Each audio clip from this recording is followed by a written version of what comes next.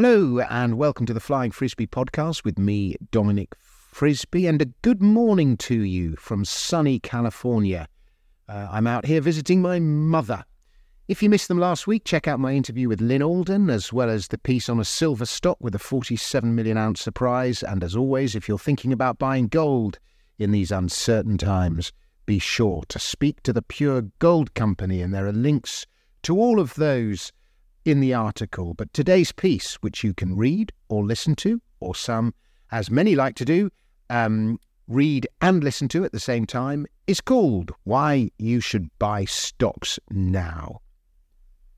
We think the stock market is going up and that now could be a good time to invest. The tricky month of October, the month of choice for the stock market crash, is now behind us. There was a wobble, a very wobbly wobble, but the blob held. The stage is now set for a juicy rally into year-end.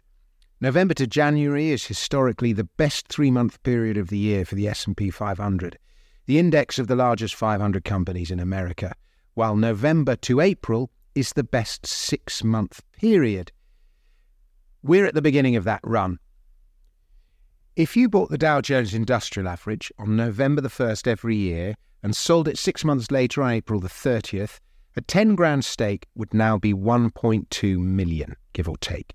But if you did the reverse and bought the Dow Jones on May the 1st every year since 1950 and sold it on October the 31st, you'd barely be at break even. That is some difference, particularly when you add currency depreciation into the mix. One option gives you break-even over 73 years, less inflation. The other option gives you 1.2 million.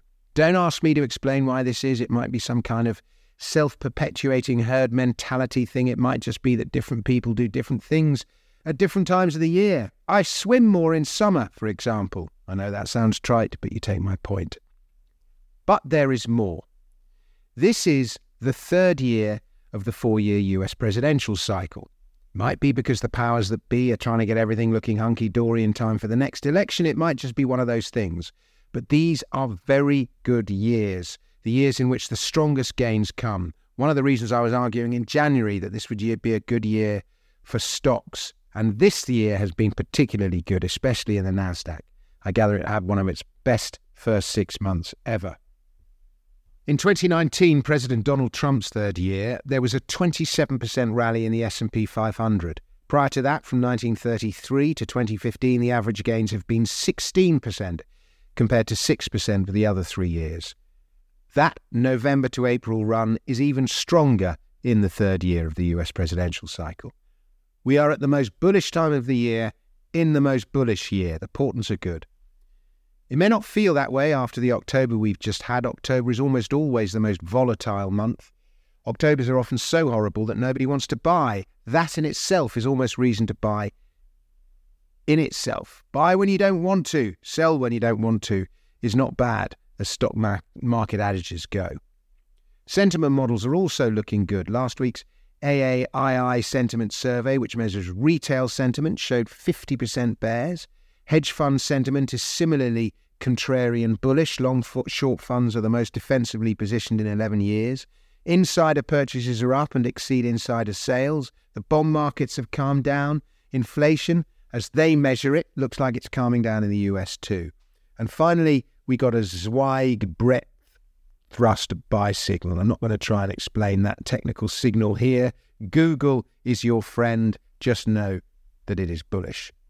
We heard a lot of talk about an impending stock market crash last month, and I'm of the mind that if it was going to happen, it would already have happened. Last week saw an eye-watering reversal and short covering rally, and we can expect a bit of digestion over the next few days before things get going again. So, how to play all of this? Be long equities. If America flies, everywhere will. And at the bottom of the article, for paid subscribers, I've put some sample ETF ticker funds that are good ways to potentially play this. But caveat emptor and manage your own risk. Thanks very much for listening. I'll be back with another podcast very soon. Goodbye.